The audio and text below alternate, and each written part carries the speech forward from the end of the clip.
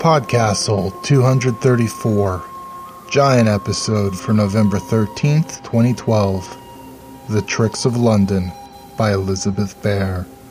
Rated R, primarily for violence.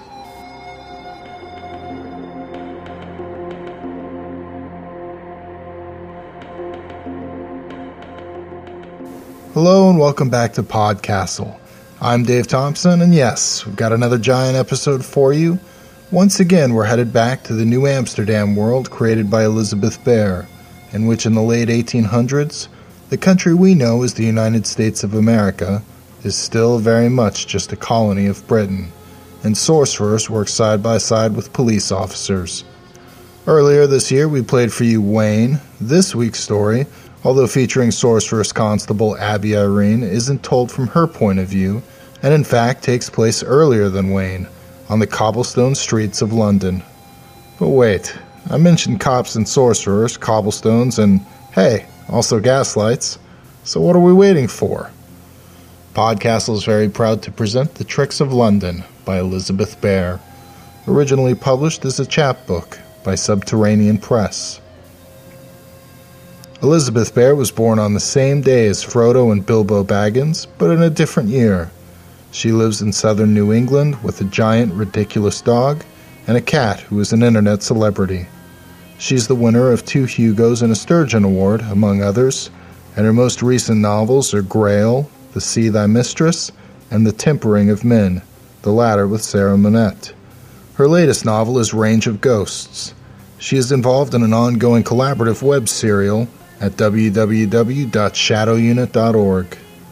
Our reader today is John Trevelyan, who last read for us Carrie Vaughan's A Hunter's Ode to His Bait. John's a British journalist, songwriter, and author of 3 science fiction novels, The Amen Return, and Forever Amen. He's also doing The Adventures of Betty, which he says is a crazy comedy side project he's been pulled into.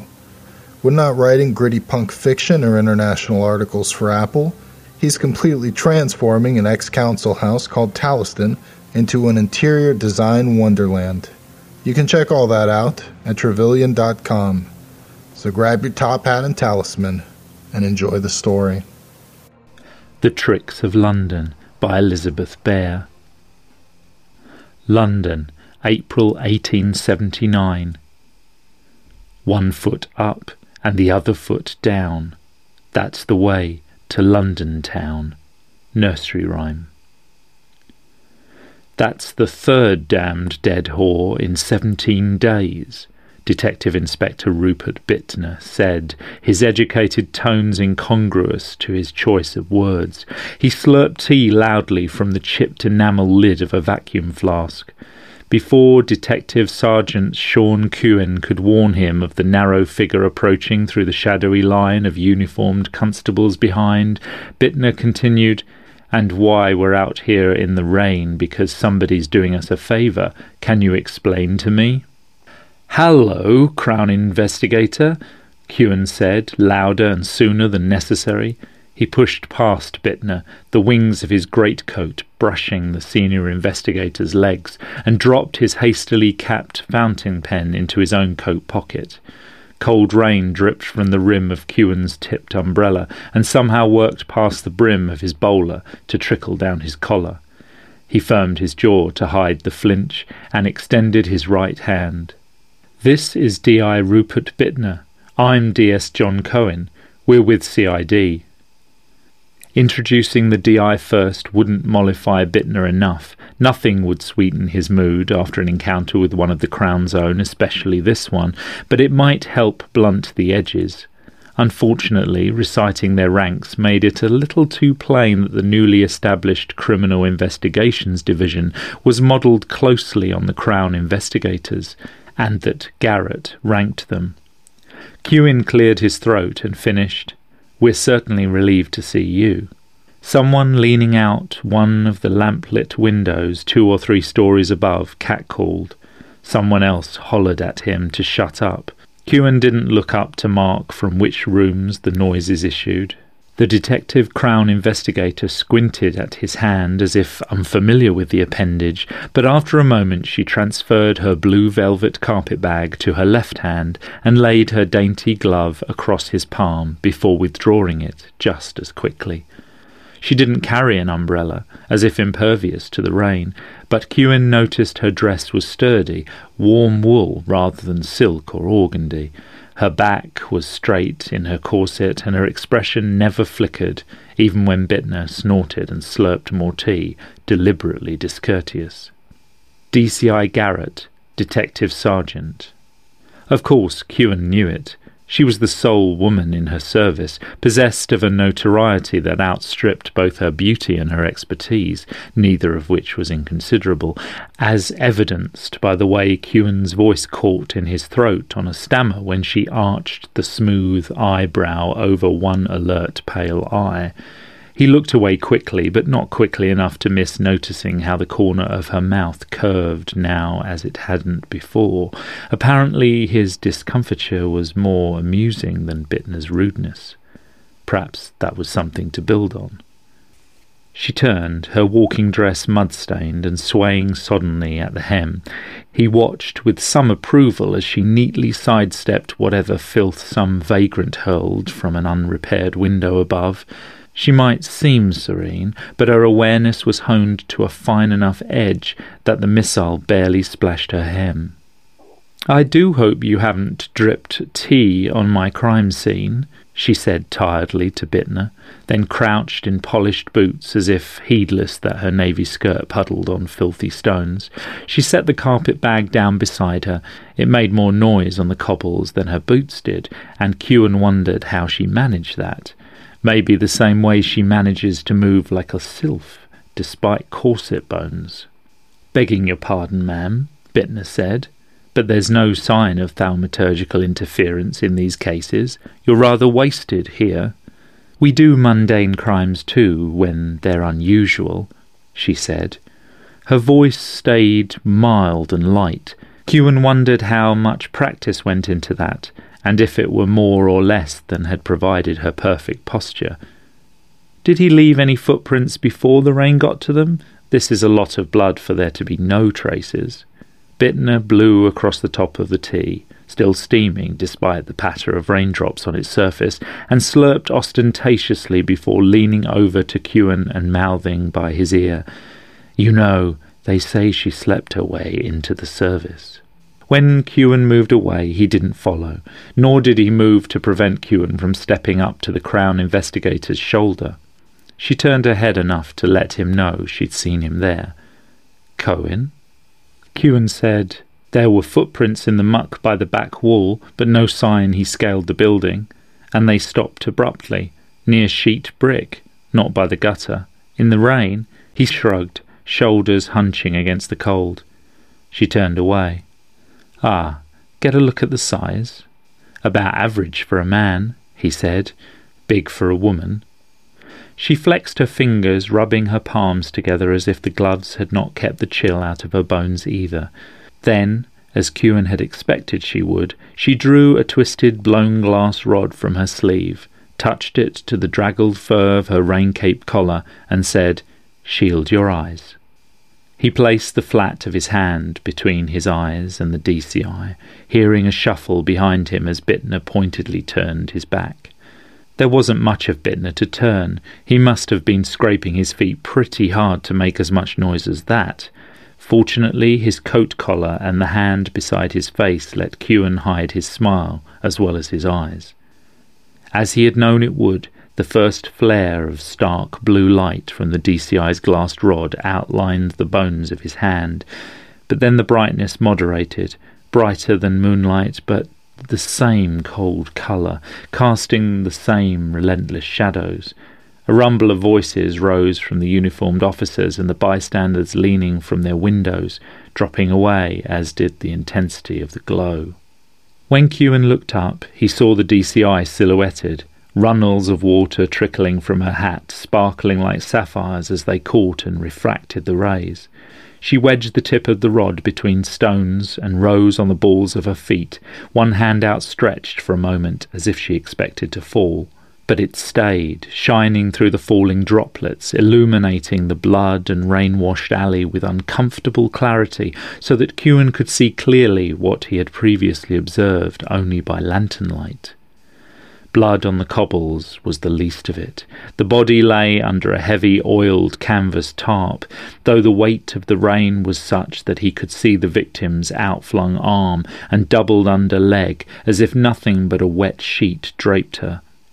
The rain wouldn't be doing the trace evidence any good, though Kieran had fitted sieves across the gutters on the faint chance that they might catch something important before it washed away, if it hadn't all washed away before the patrol officer even found her. Kieran's fingers itched in their gloves when he watched the DCI brace her hands on her hips and slowly turn to take in the scene. He wondered what she was seeing, besides the puddles of blood clotted to seaweedy strings in the rain, beside the rain itself bucketing down to make every inch of the job harder. He wanted to see it too. The DCI interlaced her fingers before her mouth and nodded, exactly as if someone had asked her a question. She said, "Detective Sergeant, lift the canvas, if you please." He could have protested that what lay under the cloth was no sight for a lady, but somehow he thought it probably wasn't the first time she'd heard that caution. Without turning to see if Bittner was paying attention, Kieran closed his umbrella, hooked it at his elbow, and bent down to expose the body. The DCI's steely conjured light gleamed sickly on the glossy exposed surface of the victim's liver, the swelling pearls of subcutaneous fat.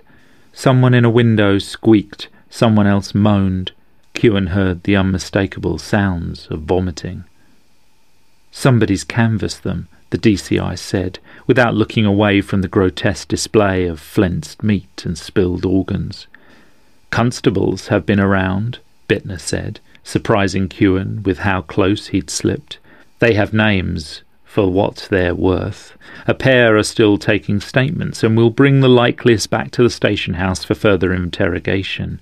You can't do anything unobserved in a place like this, but anyone who heard her scream and looked, and is willing to talk to us, only saw a slender figure in a cape and helmet vanishing into the dark. At least one said he looked like a peeler in that helmet, but I don't know of any policeman who'd come into a rookery like this alone. It could be worth your life." Now that something was actually happening, Bittner was either warming up to the DCI's presence, or his curiosity was getting the better of him. Not only was he speech-making, but he'd crossed behind Kieran and came up on the opposite side from the DCI. Kieran let the slick, weighty canvas slip from his fingers. It folded up at his feet like a collapsed fan. Kieran said, "What are you going to do now, Mom?" "I'm going to make another examination for evidence, and before the body is released to the coroner, I'm going to try to reproduce the weapon," the DCI said, shaking a lank, pale strand out of her eyes. She bobbed her hair like an actress, so it swayed across the nape of her neck and stuck to her cheeks in waterlogged locks. Kieran found himself resisting the urge to push it off her face. "Curse this rain," she said. "I could believe it follows me. Your brolly, please, Detective Sergeant." Kieran laughed and opened the black oilcloth device in such a manner as to flick water away from both the crime scene and his fellow investigators. He used it to shelter the DCI while she rummaged in her carpet bag, so he could sneak glimpses of what she fetched forth. Paraffin, he thought, watch glasses and forceps, a tiny camel-hair brush that she grimaced at and returned to its loop on the inside of the bag. "Right," she said. "Detective Sergeant, please bring the umbrella over the victim." Some of her performance seemed no different from what Kieran and Bittner had done already. Some of it was alien to CID's procedures, but comprehensible, and some of it was utter arcana. Kieran itched to ask her the purpose of her muttering, and the passes in the air she made over the body with a black-handled dagger, but he also thought breaking her concentration might be a rather perilous proposition, so instead he held the umbrella open over her hands and working area as best he could, and tried not to breathe down her neck. For her part, the DCI seemed to ignore him. When she sat back on her heels, though, she caught his eye. "Thank you, Detective Sergeant." She packed away her tools, dousing the glass rod with a pass of her hand. The brilliance of her light extinguished, Kewen noticed that the sky was greying around the roof lines. DCI Garrett stood as easily as if she were drawn erect on a cord and turned to Bittner. "Your scene, Detective Inspector. Gentlemen, I've served my purpose here. As far as I'm concerned, you may release the victim to the coroner whenever you're finished with her. I should have a report for you within 12 hours. I assume I may rely on you for copies of the witness depositions." Bittner looked up from screwing the chipped lid back onto his vacuum flask. "Absolutely, ma'am," he said. Arms folded over his chest, he held her gaze until she nodded thoughtfully, turned, and walked away. Kewen came up beside him, his shoulder level with Bittner's ear, and tried not to let the umbrella drip on the DI's head. Bittner turned slightly to sneer at Kewen from the corner of his mouth. "Goddamn toady." Kewen sucked his lower lip between his teeth, tasting the salt of nervous perspiration, the soot flecks washed out of the London smog. The DCI had already disappeared into the lightning morning. "You think she's really His Highness's mistress? Bit old for it, isn't she? Got to be 30, 35 if she's a day." Kewen glanced over his shoulder. "I don't care if she's 50. You think those grow on trees? I was just asking what you thought of the gossip." Bittner spat out of the corner of his mouth. "Why, you fancy your chances?" Kewen snorted. The rain had slowed to a mist. He snapped the umbrella shut and shook it off. "And what if I do?" "Women and Irish," Bittner said. "Taking over society, if you ask me. It can't end well." It was closer to 14 hours than 12 before Kewen managed to present himself at the Greystone in Chancery to deliver transcripts of some dozen depositions to DCI Garrett, but he hadn't slept in the interim. He had managed a change of clothes and shoes and socks that did not squelch, and that was a boon, as was the approximate gallon of hot tea with sugar and lemon with which he'd washed his insides since the night before. The Enchancery's doorman might have been chosen to look the part. A tall man who hunched like a question mark, he wore his lank dark hair combed across a freckled pate, a crisp black suit buttoned over a spare midriff. "Good afternoon," he said, with a glance at the sky. Kewen, not tall and at a disadvantage due to the doorstep, craned his neck back. "I'm expected," he said, fumbling inside his coat for a visiting card. "Detective Sergeant Cohen, for DCI Garrett." The doorman extended a gilt tray for the card. Kewen laid it gently across the concerned-seeming face of an embossed Narcissus and stepped through the door as the doorman stood aside. "Please wait in the receiving room," the doorman said, indicating the appropriate doorway with a white-gloved flourish. Kewen stepped through and stood just inside the threshold with his elbows cupped in the palms of his hands. The receiving room was not large, but it was comfortably appointed, with militarily pleated drapes that reminded Kewen of coffin velvet. He could sit on one of the needlepoint chairs, but that seemed like an unnecessary risk. He was still standing when Garrett appeared in the doorway. Kewen had expected the doorman again, somehow come to usher him deeper into the bowels of the former mansion. The sorcerer herself, clad now in a plain blue dress with sleeves that buttoned to the elbow, came as something of a shock. DCI, he stammered, heat spilling across his face. You didn't need to deliver these personally, she said, extending a pale hand. A messenger would have sufficed. He slipped the documents in their oilcloth case out from under his arm and handed them to her. I chose to assume the responsibility. I wanted... Her eyebrows rose. Her thumbs slipped under the flap of the case, but hesitating before she lifted it. Though she said nothing, he read her regard as sceptical. I wanted to speak to you away from the DI, he finished, limping. Groping after anything else to say, he added, Did you have any luck with the knife? She'd been freezing over, a chill spidering through her manner like frost elongating toward the centre of a pool, whether despite or because of its awkwardness, his question broke that ice. She smiled faintly, the appling of her cheeks making more evident the bruised shadows under her eyes. "As a matter of fact," she said, "I've had some exceptional success. Come along." She turned, black boots that vanished under the hem of her skirts clicking on marble until she mounted the heavy-figured runner in the hall. She moved like a whippet, so Kewen hurried to match her, almost breaking into a trot before he drew up alongside. His heart thumped hollowly, but it wasn't the woman or the exertion. It was the place. He was here, in the Enchancery itself, on official business. He kept his eyes front and his expression professional, but there was a 12-year-old inside him who hung on every sound, every image, every scent. The long hall smelled of tobacco smoke, nitre and saffron. The walls on both sides were hung with portraits of men in plain frames, each dark bevelled rectangle chased with a narrow thread of silver. The oldest were in oils or tempera, the newer ones silver process on tin. Each one bore a plaque beneath it with the name of one of the crown's own, and the circumstances of his death in the line of duty.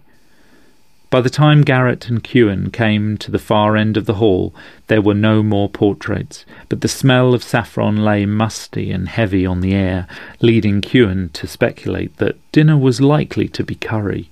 The stair Garrett led him to was wide and plain, not a grand stair, but not a servant's runway either.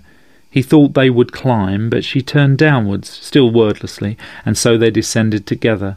Kewen's palms sweated badly enough that he wished he could ball his fists in his pockets.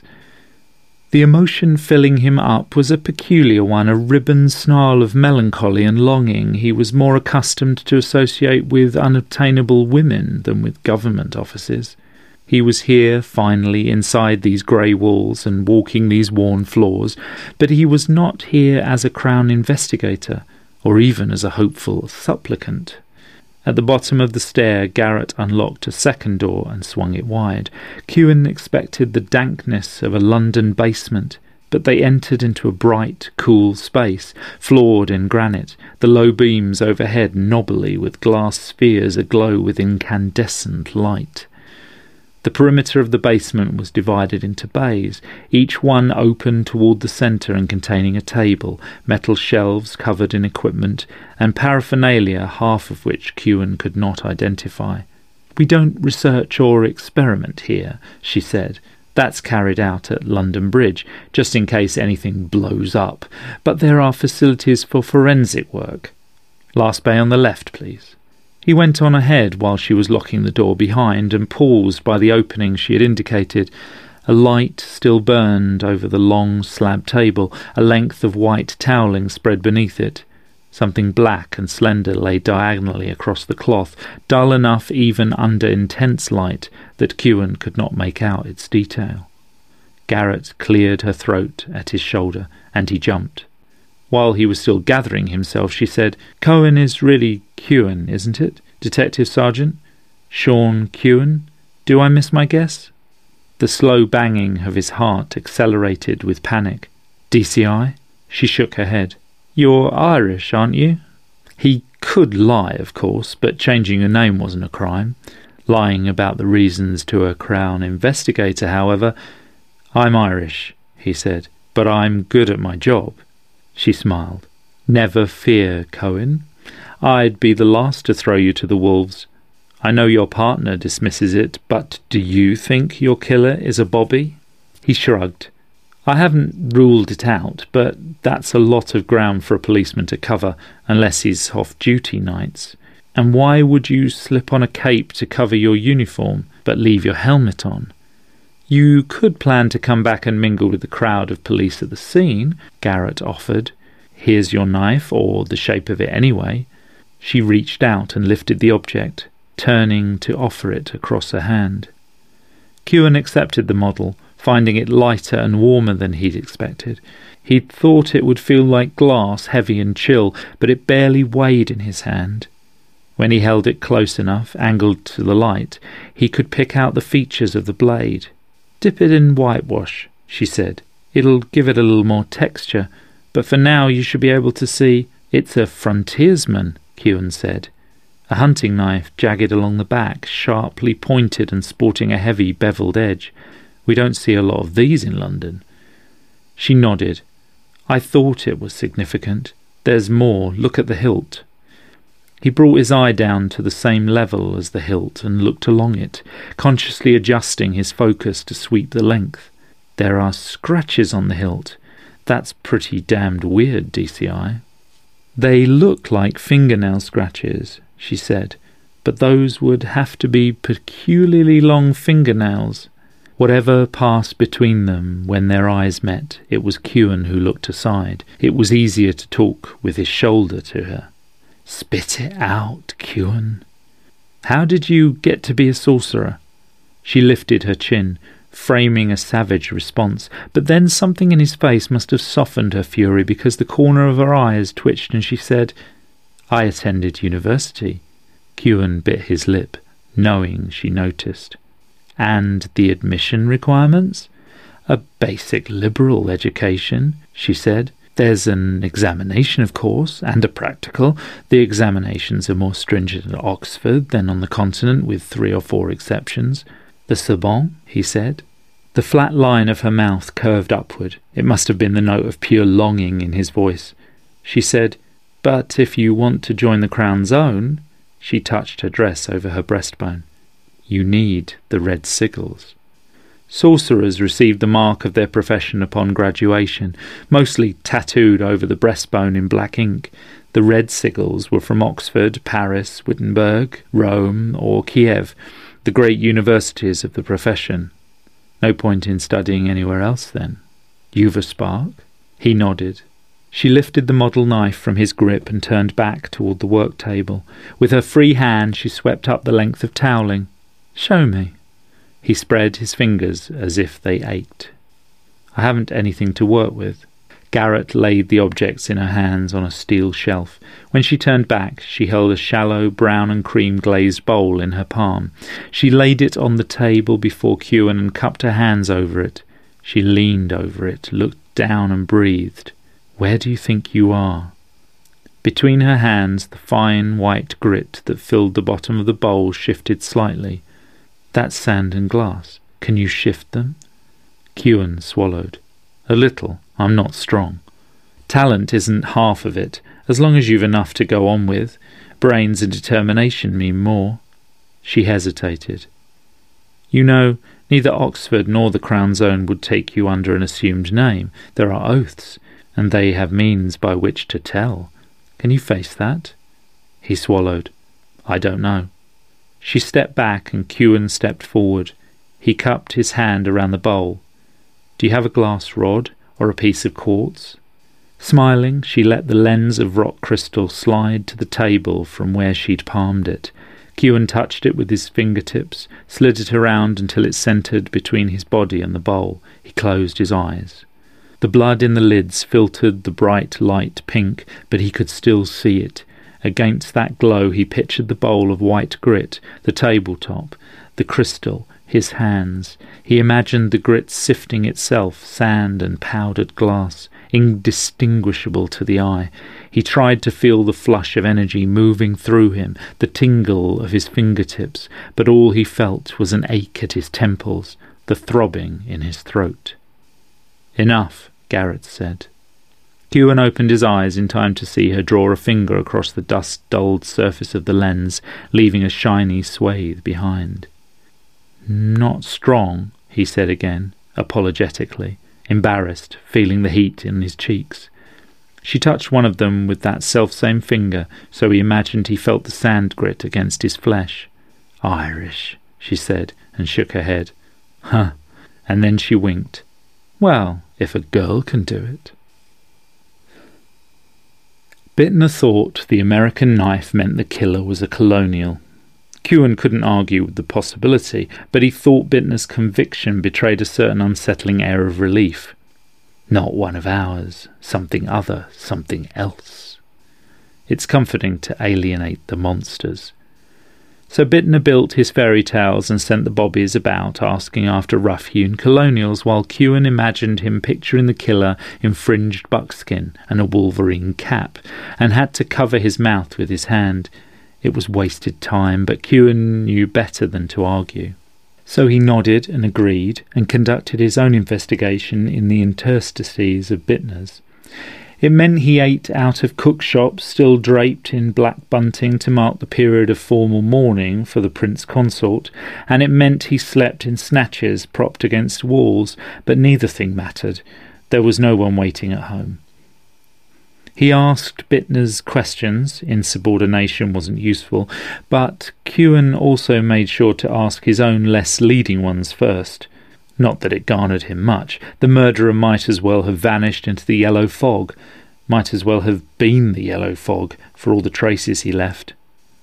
They waited only 3 days for the next victim. Kewen was catching a nap when the bell rang, dog-legged on the burgundy divan which jammed one corner of his office.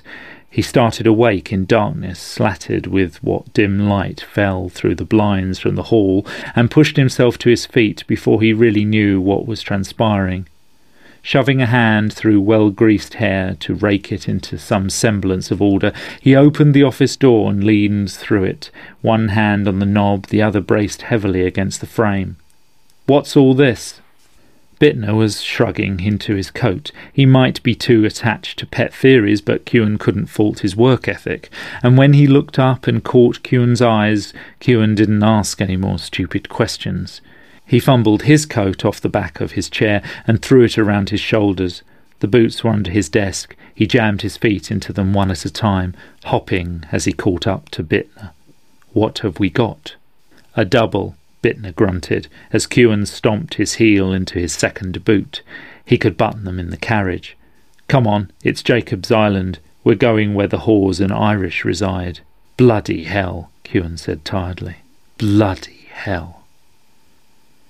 Jacob's Island was an island no longer, the man-made folly ditch that delineated it having been filled in decades before, but it remained one of the worst rookeries in Bermondsey, the reek of tanneries doing nothing to cover the charnel stench. Shaggy tenements leaned shoulder to shoulder, hunched over ineradicably filthy alleyways littered with crusted oyster shells and bloated animal corpses. It was down one of these, off Jacob Street, that a uniformed officer led Kewen and Bittner. Bittner held a handkerchief pressed to his face. It was impossible to tell by the sickly light of dawn if his colour was as queer as Kewen's stomach, but Kewen wouldn't doubt it. Grey morning caught a clotted sheen off the cobblestones and the mud between them. Kewen stepped carefully. They had to pass through a warped and rotten gate to reach the bodies, which lay in an enclosed courtyard within or between tenements. There the squalid stones lay concealed under a fading red wash, and 2 women tumbled in each other's arms. Or rather, Kewen realised, as he drew up at the edge of the puddled blood, one had pulled the other into her arms before she died. The younger lay spread-eagled, the cavity of her abdomen gaping through a rent bodice, grey and yellow organs losing lustre before his eyes. Under her crouched an older woman, one leg bent, her slashed throat soaking her dress and her arms hacked about the forearms. "Sweet Christ," Bittner said, and turned from the drone of flies. He made a show of examining the gate, the rotting iron fence some 12 feet high that separated the yard from the alley and the stones of the tenement to either side. "There's no sign this was climbed," he said. "You couldn't climb something this rusty without making noise and leaving signs. Was it locked?" "The gate and the door from the tenement, too, and the hallways are full of Irishmen." Bittner's jaw worked. The girl was no better than she had to be. I think we'll find she got money from most of them. None of them saw anything, of course, unless somebody got inside all over blood, stepping over sleeping men without waking one of them. He didn't leave that way.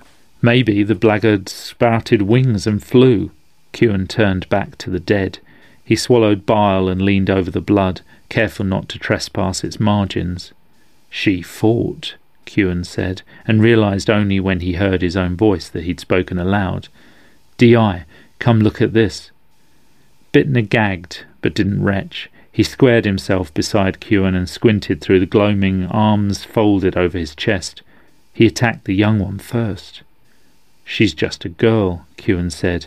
Agony and death didn't help the process of determining her age, but by her sloped nose and the plumpness of her cheeks and jaw, he made her out to be no more than 16. The older might be 30, though she looked half a crone. Women aged fast in poverty. Her mother or sister or friend came to her defences. He glanced from side to side, brow itching as it furrowed. There was less blood behind the body. A slope had pulled it chiefly in one direction, and so he circled to approach from that direction. He crouched there and lifted one of the older woman's arms. Her garments were worn, stained. There was too much blood and muck on them to tell if they had been clean before she fell. "These are wounds from defence," he said. "There's blood under her nails." Bittner handed him a penknife and an envelope. "Maybe some of it is his, and he might have cuts. She must have fought like a tigress." Having scraped her fingernails into the envelope, Kewen laid her hand gently down from where he had lifted it. He patted the dead woman's matted hair. "I hope you got your claws in him, love," he said. "Good for you." When Kewen arrived at the enchancery, it was 8:30, hammered light making the old city glint like copper and pewter under a ragged sky. He didn't expect DCI Garrett to see him at all. He certainly didn't expect her to meet him in her dressing gown and slippers, eyes red-rimmed and strands of bobbed hair twisting out like twigs around a pallid face. The doorman sniffed with pained disgust as he left them alone together, but Kewen was honestly more concerned with the greyness of her cheeks and the smell of bourbon on her breath. Late night? She rolled her eyes at him exactly the way Bittner might have, so he choked back a bark of laughter. She caught it too, to judge from her hollow-back smile. "Do you have a sweetheart, Cohen?" He shook his head. "You're better off without one. What have you brought me? You're holding that parcel like you had a dead rat by the tail, so I imagine chocolates are too much to hope for." Kewen chuckled under his breath and held out the brown paper package, which he had indeed been dangling from a fingertip thrust through the twine. "Nothing nice, I'm afraid." She lifted the box with both hands, cradling it 6 inches before her bosom. "It never is. There's been another killing. 2, in the small hours of the morning." He was hovering, he realised, giving her a covert stare like a wishful hound. He should explain himself, excuse himself, and go. "Those are scrapings from under the fingernails of one of the victims." "Fingernails," she said. Kewen nodded. "She fought." That turned the DCI's empty smile real. "Good for her. Good job, Cohen. Maybe we'll make a Crown investigator of you yet." It shocked him to hear her state his secret hope so baldly, as if there were no embarrassment in it. He stood as if poleaxed. She moved away, as if to retreat deeper into the bowels of the enchancery, and Kewen settled his bag more firmly on his shoulder, grateful to be tacitly dismissed, until she stopped in the doorway, turned back over her shoulder and said, "What are you waiting for?" The stairs down were the same stairs, and the laboratory below them was the same laboratory. Kewen followed as Garrett swept precipitously across the stone floor, the skirts of her dressing gown flaring about ankles that flashed distractingly white in the brilliant lighting. Another of the Crown's own was hard at work in one of the bays, bent grumbling over some process involving retorts and alembics. He glanced up as they came parallel to his table, but didn't return Garrett's civil nod. Kewen felt the sorcerer's stare boring between his shoulder blades as they passed. "You have time to dress, DCI," he murmured, as she led him into the same end bay as before. She set the parcel down on the table and flashed him a wink that made his heart skip a beat, in despite, or perhaps because, of her dishabille. "They don't bother." The jerk of her chin indicated the anonymous Crown investigator sharing the basement and all the enchancery beyond. I had to fight like a cat to be allowed rooms here. It's most unsuitable, you know." Her grin was infectious. Kewen found himself sharing it as she continued. "You can be certain I mean to use them exactly as the men do. Now, tell me, Detective Sergeant, is there anything about this fourth murder scene that you noticed in particular, other than the presence of more than one body?" "The gate," he said promptly, and blushed. He looked down but continued. "The yard was gated, with a 14-foot fence of wrought iron." "And the previous murder was in a tenement yard as well," she said, and frowned. "Where did you say these murders took place?" "I didn't. Sorry. The instinct is to withhold information from potential interview subjects." From a sideways glance as she lifted a pair of bandage scissors with which to cut the twine, she understood that instinct very well. Kewen finished. "But it was Jacob's Island." She rubbed the corners of her red-rimmed eyes with the hand that didn't hold the scissors. "I suspected you were going to say that. Remember the footprints at the first scene?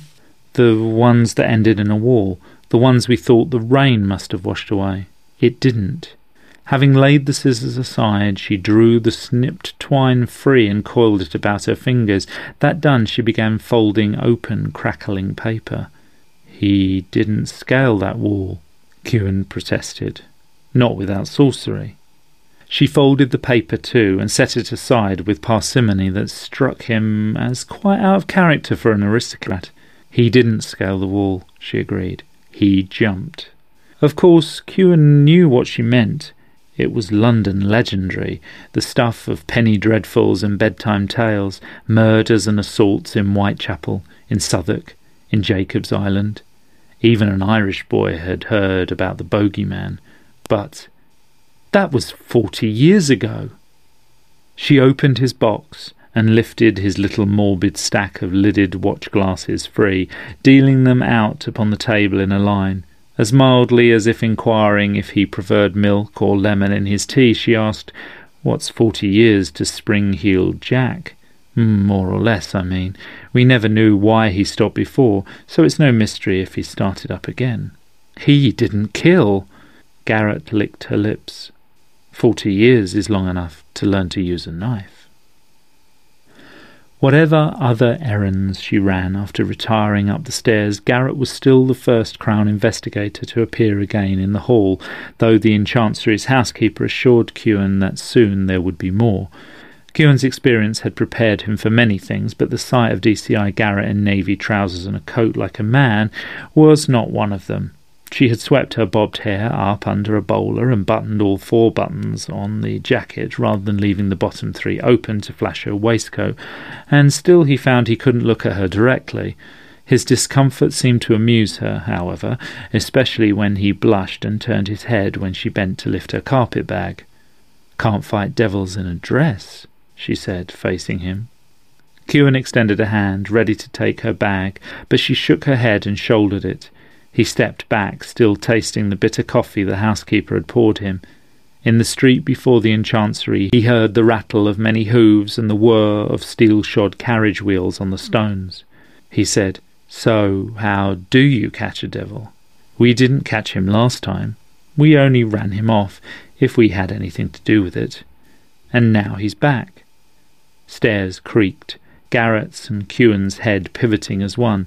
2 more sorcerers passed their descent at the first landing, one a tall man with grizzled hair and a moustache that draped his upper lip in luxuriance, the other shorter, stouter and sprightly of step, despite curls shot through with silver and a powder-blue coat gone shiny at the elbows.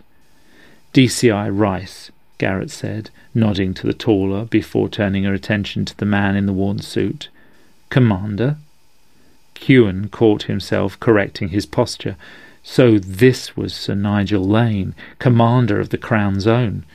As he descended, Kewen could see that he was not a big man, neither tall nor broad across the shoulder, but he wore the unmistakable cloak of authority, which neither his genteel manner nor the careless manner of his dress could diminish.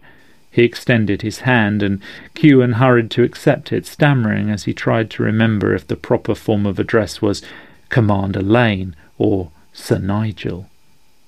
"Commander," the commander offered, with a disarming smile.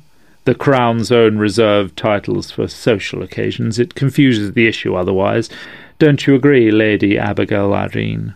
"Of course, Commander," she said with an amused smile. "DCI Rice, Commander Lane, this is Detective Sergeant Cohen. He's been cooperating on the prostitute murders." Rice winced when Garrett said prostitute, and Kewen would have had to be a blind man to miss his disapproval of her mode of dress and the casual banter Commander Lane offered her. Kewen squelched hard any unworthy speculation on how exactly it was that DCI Garrett had come to be the only female among the Crown's own. Perhaps Sir Nigel had been a friend of her family. There was only so much peerage after all. "Excellent work, Detective Sergeant," Lane said. He had a cool, dry handshake, papery but still strong. "I'll be sure to put in a good word with your superiors." "Ouch," Kewen thought. But out loud he said, "Thank you. May I ask what our next course of action is?" 3 more sorcerers had appeared at the landing while he was shaking the commander's hand. The men filed down, arranging themselves against the hallway wall. By the tilt of his head, Commander Lane appeared to note their presence, but he didn't turn. "To start, DCI Garrett has turned the tissues you recovered over to a team of technical sorcerers who will be providing us with locator amulets. Once that's done, we put a lot of men on the street," Garrett supplied. "Station the Crown's own near every neighbourhood affected, then or now, and then we wait for him to emerge." A mustard-coloured blend of coal smoke and London fog, thick as gravy, licked the windows of the carriage and trailed across the street in tendrils that seemed firm enough to touch. Kewen balanced awkwardly on the bench seat beside Garrett, trying not to stare as the drape of her trousers resealed the outline of her knees. He hunched over the amulet cupped in his palms, watching a needle of light flicker in the jewel at its centre. A real cat's eye would have maintained its orientation, but this one spun lazily as the needle of a demagnetized compass. When Kewen sighed, his breath blew across it, and, impossible as that was, seemed to set it spinning the harder. "He won't appear until sunset," Garrett said. She had bent her head and was picking something from her coat sleeve, the wiry russet hairs of a dog, if he didn't miss his guess. "Terrier?" She smiled obliquely and flicked the fur out the window. "You have a good eye. I like dogs. You keep it in your rooms? You may as well take some rest." She looked away and drew her legs up onto the cushion, wedging herself into the corner opposite. When Kewen looked up in surprise, she reached for the lap robe that hung beside the door. "We have to be out amidst the city, it's true, but nothing will happen until nightfall, and one of the most vital skills of a Crown investigator is sleeping in carriages, Detective Sergeant. By all means, take the bench opposite." "Thank you," he said, "I think." He held on to the amulet while he swung across the cabin of the carriage. There was another robe. He reached for it and snuggled himself into the corner opposite. Garrett seemed to drop off as soon as she shut her eyes, her breath levelling out and her head rolling softly on the long neck. Kewen did not find sleep so easy, with broad daylight outside the windows and the close, unchaperoned proximity of a woman, but he let his head slide to the side anyway, cupping the amulet where he could watch it without turning. If it flickered with anything resembling purpose, he would see. He didn't expect to doze, but the late night and his gritty eyes' lack of sleep quickly won the day. When he awoke, it was to Garrett's touch on the back of his wrist. "Sunset," she said. He could see the slanted orange light, still fog-muffled, for himself. He sat up, rubbing his eyes as much to obscure the sleep-mussed visage across the dim carriage as to clear the sleep away. "You told me so." He'd been dreaming. Pentagrams and frankincense, and it almost seemed the cloying scent of resin still hung all around them. The amulet must have slipped from his hand in his sleep, because Garrett held it now, balanced lightly on her palm. "Any movement yet?" She bent over it briefly and shook her head. "It's still slow spins." As if her frown had conjured it, a whip-snake tendril of dream memory skimmed his awareness. Conjured, Kewen shuddered. Do devils just summon themselves? A slow blink as Garrett raised her gaze from the amulet cupped in her palms. A conjured spirit, she said. Possible, though why you'd go to all that trouble just to murder a soiled dove or three. She shook her head. Well, fiddlesticks, he said. I was hoping against hope that I might have developed a faculty for clairvoyant dreams. Maybe we should bring in a spiritualist, she offered. When he winced, she patted his knee and continued, Whether or not your dreams are prophetic, it doesn't mean you're incorrect. Or... She paused, and for a moment he imagined he saw her counting on her fingers. What does now have in common with 40 years ago? Well, I wasn't here then, Kewen said, to see her smile. Same Iron Queen, he said, opening his hands helplessly, though only just barely a queen on that end. Long may she reign. He must not have scrubbed his voice sufficiently, because Garrett gave him a soft, ironical smile. I'm sure Alexandria Victoria will be comforted by your approval. Kewen touched the brim of his hat and wondered if he dared to kiss her. She was too old for him, and an adventuress, and rumour would have it that her lips were not innocent of men's kisses, and that one of those men was the son of the woman he had just obliquely maligned. He looked away. It's been 40 years since Spring-Heeled Jack was last in London. 40 years exactly? Near enough, she answered. When last he appeared, he terrorised women from 37 to 1840, and was never captured. He was described as thin, tall, clad in white oilcloth and a flowing cape, with a pointed beard and pop eyes. His claws were made of iron, and were freezing cold to the touch. He scampered over rooftops and leaped hedgerows and walls with mighty bounds. This time he seems more violent, however. Then he only murdered a few of his victims. The rest were groped, clawed, or interfered with. But again, in the intervening years, he's learned to use a knife, and that seems to increase his lethality.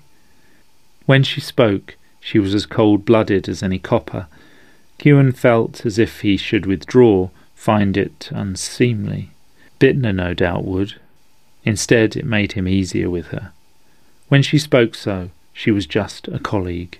She continued, He vanished after something very like this. The Crown's Own blanketed the city, interrupting his every attack. Eventually he must have given up, his purpose, whatever it might have been, thwarted. So what gave him the idea for the knife, if he only used claws before? She shook her head. It would be natural to blame this on a copycat. But you don't think it is? He leaned forward on his seat to push aside the curtains and peer out the window. Nothing lay beyond except the city, the press of its streets and the gloaming. A woman in a ragged dress caught his eye and swung her hips. Kewen bit his lip on a sigh. Even if she knew someone was hunting her, there wasn't much she could do if she was going to earn a few pennies for her liquor and her bed. Here at the edge of Whitechapel theirs was the only carriage in sight. Not even hansom cabs found commerce here. I tested the scrapings, Garrett said. They weren't from anything human. Kewen let the curtain fall. Did you say interfered with? Raped, she amended dryly. No sign of that this time. He's taking the direct route. It fell like a stone into still water between them. Kewen struck dumb while his mind ticked over the implications. Garrett staring back. DS, she said finally. I do believe you're right. Do you wish me to inform your supervisor as well as my own? D.I. Bittner? Yes, if you know what's going on. She reached up to rap on the carriage roof. I think we can manage that. She handed Kewen the amulet before leaning out the window to confer briefly with the coachman. By the time she sat down again, Kewen had finished lighting the lantern that would allow them to see each other, though the last light faded from the sky. I think he's using the life force, the generative force of his female victims to stay manifested in London. I think he needs that anchor, or he falls back into whatever hell he came from, and the Queen's reign is his gateway. Then she was young, new to the throne. Now she's recently widowed, a woman in transition. He connects himself to the Queen's life-giving energy the same way you sorted the sand from the glass. Because all women share a symbolic continuity, Kewen said, just like all bits of quartz. Garrett nodded. Just like all men. Kewen glanced down at the amulet, expecting only more lazy spinning, and had to look back twice to confirm what his eyes registered. The needle of light pointed west, shivering like a bird dog on point. He held it up. Garrett, after only a wide-eyed glance, lunged for the window to call out to the coachman again. The coach lurched heavily through packed streets, jostled and slewing, so Kewen was obliged to wedge himself in the same corner he'd stepped in and cling for dear life to the vertical rail beside the door. "St. Giles," Garrett said, as the needle's course plunged them along the roads that still described the path of London's ancient walls. "We couldn't have guessed much more wrong than Whitechapel." Kewen gritted his teeth, grateful for missed meals, and held on until the carriage shook to a halt a mere 3 miles, but nearly half an hour later. "We're not the first," Garrett said, pushing the curtain aside. She swung the door open as she stood and kicked the stairs down, one hand extended to whoever waited below, the other burdened with her carpet bag. She descended without regard for the railing. Kewen followed at slightly less breakneck speeds, though still in haste. As he fell into step beside her, she spoke without looking at him. "I've made up my mind to write you a letter of recommendation to Oxford." He would have stammered thanks, but she silenced him with a wave. Full dark had fallen while they raced the breadth of the city proper, and the coal-oil-stinking yellow fog rolled in. Despite street lamps and carriage lanterns, everything had acquired an air of indistinctness or unreality. However, the transfer of information had taken place. 5 carriages clustered at the base of the pillar, marking the intersection called the 7 Dials. 15 or 20 men milled among them, the bright edge of human chatter dulled by the fog. Along the perimeter of the lamplight loomed the vague-edged silhouettes of helmeted and uniformed officers, some clutching their truncheons like children clutch poppets. As Kewen found his footing, D.I. Bittner detached himself from the crowd and stumped over. That didn't surprise Kewen, but he was a little taken aback to realise that the overcoated shape striding along in Bittner's wake was Detective Superintendent Mattingly, second in command of CID. He hastened forward, intending to smooth over the introductions, but Garrett was already warmly greeting Mattingly. The detective superintendent seemed less enthusiastic, but he wasn't giving her the brush off, a friendliness which Kewen perceived to be the source of Bittner's frown. "What have we got?" Garrett asked as Kewen drew up. Across the square, fog swirled around the pumping legs of Commander Lane, his silhouette unmistakable as he hurried to join them. Mattingly cast a searing look over his shoulder at the rookery as Lane inserted himself into the circle. "The Met of the rookery surrounded," he said, nodding to the truncheon-wielding crew. "They're not letting anyone pass." "With all due respect, sir," Kewen said, "he's already in there, and if they're talking about a jumping devil, well, a lot of peelers aren't going to slow him down a bit." Mattingly harumphed through his moustache. "St. Giles is a warren, DS. We don't have enough men to maintain a perimeter if we go in after him." "We can go in," Lane offered, gesturing to another carriage now drawing up, the arms of the Crown's own emblazoned in gold on the black glossy door. Kewen winced, but he hadn't the rank to say what needed saying. Bittner, too, was swelling full of unpronounced arguments. Fortunately, Mattingly interceded. "Do you want to imagine the carnage we'd get if we sent a dozen stiff-limbed elderly sorcerers on a room-by-room search of that?" Lane bridled, but Mattingly rolled right over him. "Even a wizard can be bashed over the head, sir, and they would be. No, thank you, Commander Lane. It would be a far superior use of your resources if your men would consent to be stationed among the bobbies. A stasis wanding is our best chance to capture this sprite." "I think I know what he's after," Garrett said. Every set of eyes swivelled and she coloured. It's indelicate. Lane tilted his head. We are all scientists here, DCI. A feminine principle, she said. Before he raped for it, and when we kept him from his prey for long enough, he was forced to return from whatever hell he came from. Now he simply eviscerates. D.S. Cohen gave me the idea. Did he now? Bittner interrupted, raking Kewen with a peculiar look. Mattingly said, That gives us a potential strategy for starving him out, but it doesn't answer the question of which terrier can drag this particular badger from his set. Kewen felt Garrett drawing herself up. Send us, she said, pointing from Bittner to Kewen.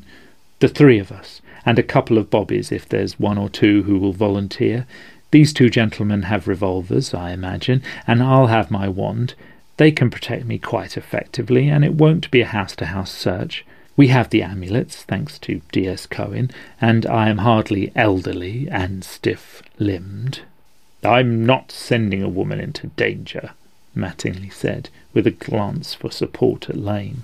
Garrett took a step forward. Her pointing finger made an arc, taking in the bobbies and their lanterns, the hellish silhouettes their lights cast on the fog. There's a woman in there now, Detective Superintendent, who, if she has not already been molested and horribly killed, is already in grave peril. You're not sending me into danger, sir. I'm going to get my sister out.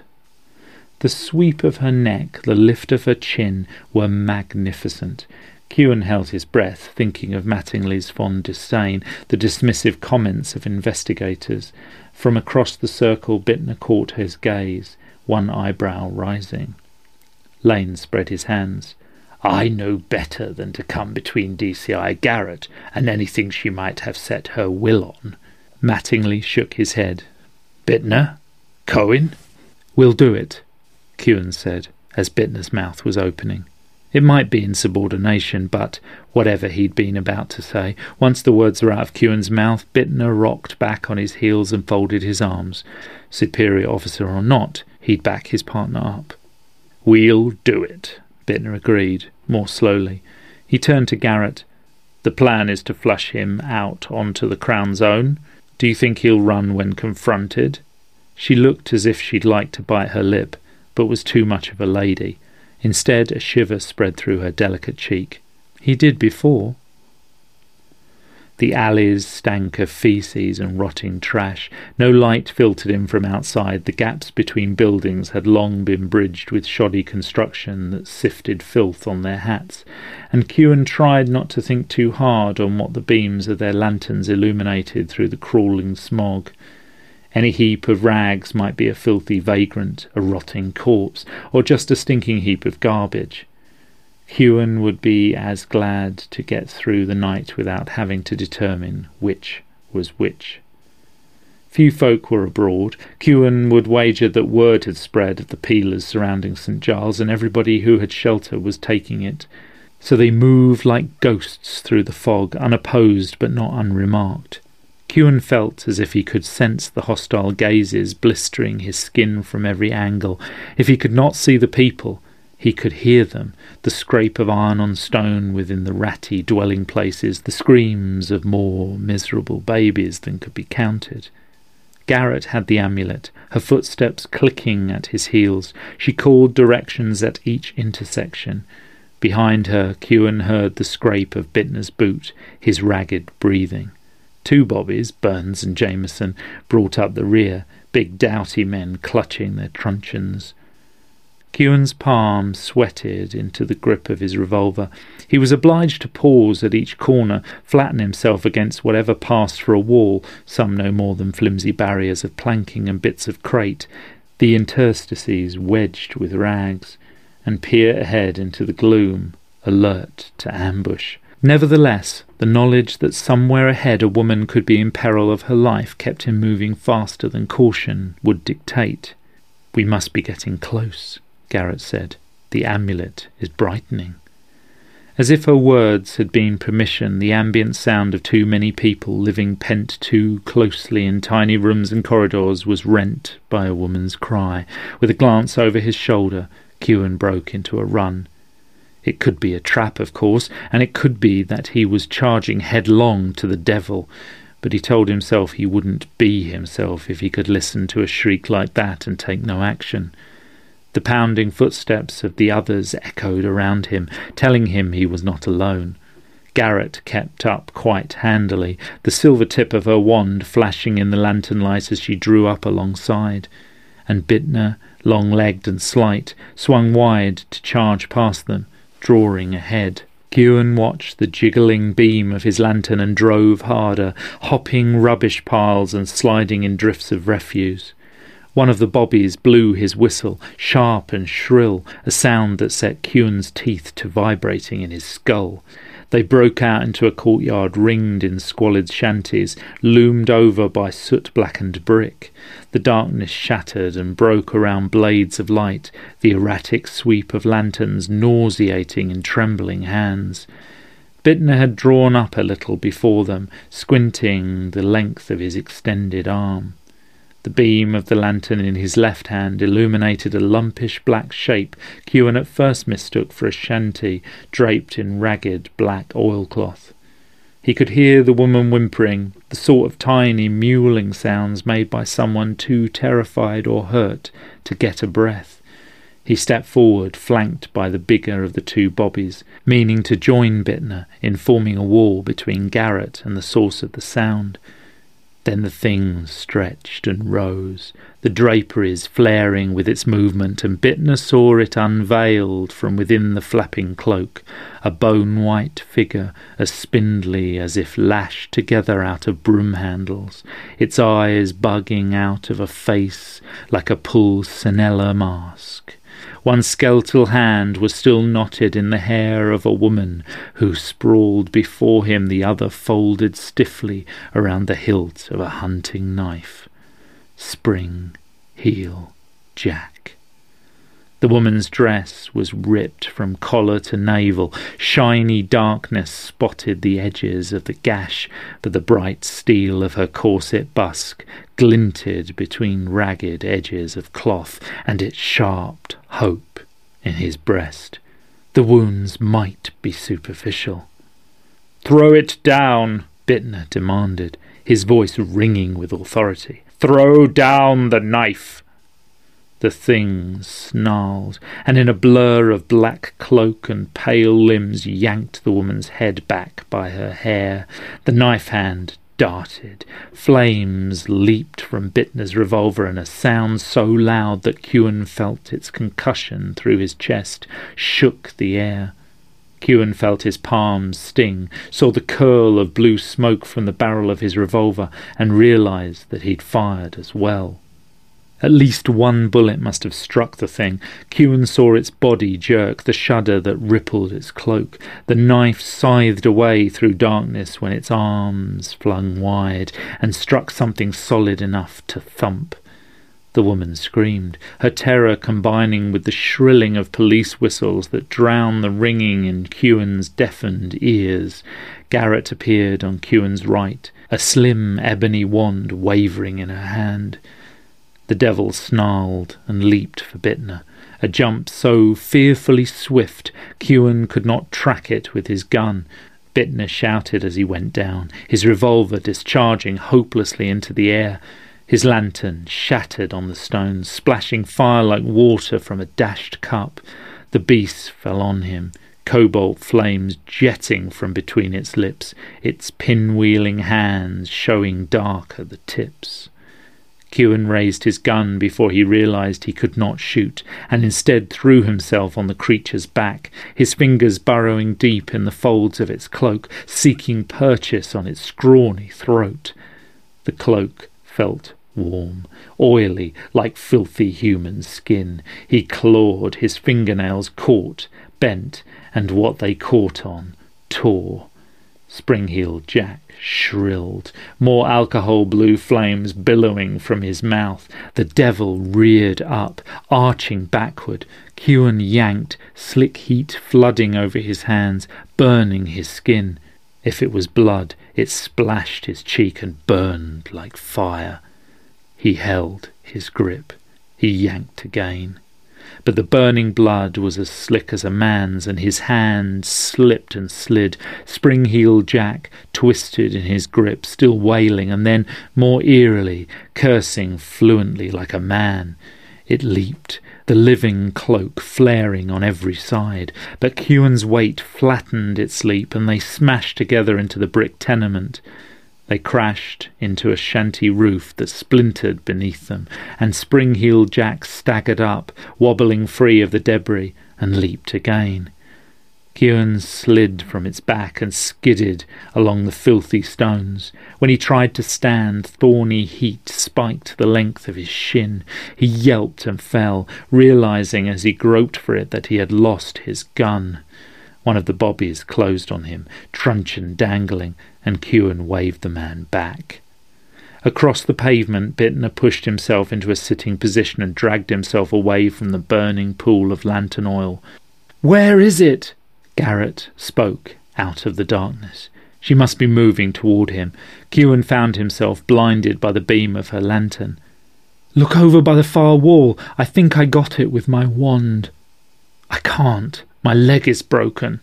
Constable Burns?" The policeman, Burns, wavered, his expression only a pale blur through the dark, but he turned away. His lantern now illuminated a crumpled shape sprawled across the dented tin roof of a lean-to. "Might be," he said. He glanced over his shoulder. "DCI?" She levelled her wand again and gave it a little flick, with no visible result. "I reinforced the paralysis," she said. "Collar it. Where's Constable Jameson?" "Here, ma'am." He came forward, supporting a staggering woman. The victim, Kewen realised, who was well enough to hold the ragged edges of her dress together at the front. "I'll go for stretchers if you feel safe enough here with Constable Burns." Garrett smiled and slipped her wand up the tight sleeve of her jacket. "We'll manage. Oh, D.I. Bittner, please do me the courtesy of sitting down until somebody can look at your injuries." "I'm fine," he said, drawing wide his coat to display the blood-spotted tatters of his shirt, the scorched but not blistered area on his throat and cheek, the sizzled hair. "He scraped me up is all. His claws aren't all that sharp, like dog claws. I guess that explains why he used the knife." But he plunked down beside Kewen nonetheless and drew up his knees. "Thank you, old man." Something rattled in Bittner's pocket as he reached inside his coat. Constable Jameson led the woman over and drew his coat off for her to sit upon. "Here, miss, just sit down by the detective sergeant, would you?" She as much collapsed as sat. Kewen pulled off his own coat and draped it around her shoulders. She huddled into it, wide-eyed and unweeping, peering at him over clutching fingers. Her eyes almost vanished behind her tangled locks. "It's not moving," Constable Burns reported. "How long will this last?" "Until I take it off," Garrett answered. She swayed, standing over them, but kept herself erect. Across the court, Kewen heard the sounds of people stirring, the rattle of nests of newspapers pushed back, the grind of propped-up doors slid aside as the denizens of the rookery emerged. "Drag it over here, would you? And then relax. We may have a bit of a wait." Someone called, "Susie!" It must be the woman's name, because she flinched a little, but she didn't answer, just huddled tighter in her coat. "She's here," Kewen said. A shape emerged from the night, framed by two others. Women, all of them, blousy and dressed in tatters, reeking of cheap gin. "Is she—" "Alive," Kewen said, and turned his face aside as Susie was helped up and led limping away. He should retain her as a material witness, but he found he didn't care. They had the suspect in custody, though what they'd do with it he had no idea. Thank God that wasn't his department. Bittner nudged his arm. When he looked down, he saw the open mouth of a metal flask. "This'll take the edge off the leg." He let Bittner slip it into his fingers and paused. "There's something you should know before I drink this." Bittner waited. Kewen felt the stir of Garrett's coat-tail against his shoulders as she turned, scanning the darkness. He drew a breath and said, "The name I was born with was Sean Kewen. Why are you telling me that?" because I want your recommendation when I apply to read sorcery at Oxford. You're Irish. That's what I'm telling you, Kewan said. You're a university man. With your letter and DCI Garrett's, they might consider me anyway. He extended the flask, untouched, back to Bittner. Bittner turned and looked him in the eye. Christ, man, I thought you were going to tell me you had the pox. Drink the damn gin. Of course you'll get your letter, man, and then maybe you can write me a report on exactly where that thing came from. Hell, Kewan answered, the sharp fumes of gin filling up his sinuses, making his eyes sting. The pain in his leg dimmed a little, veiled behind alcohol burn. I can tell you that without an education.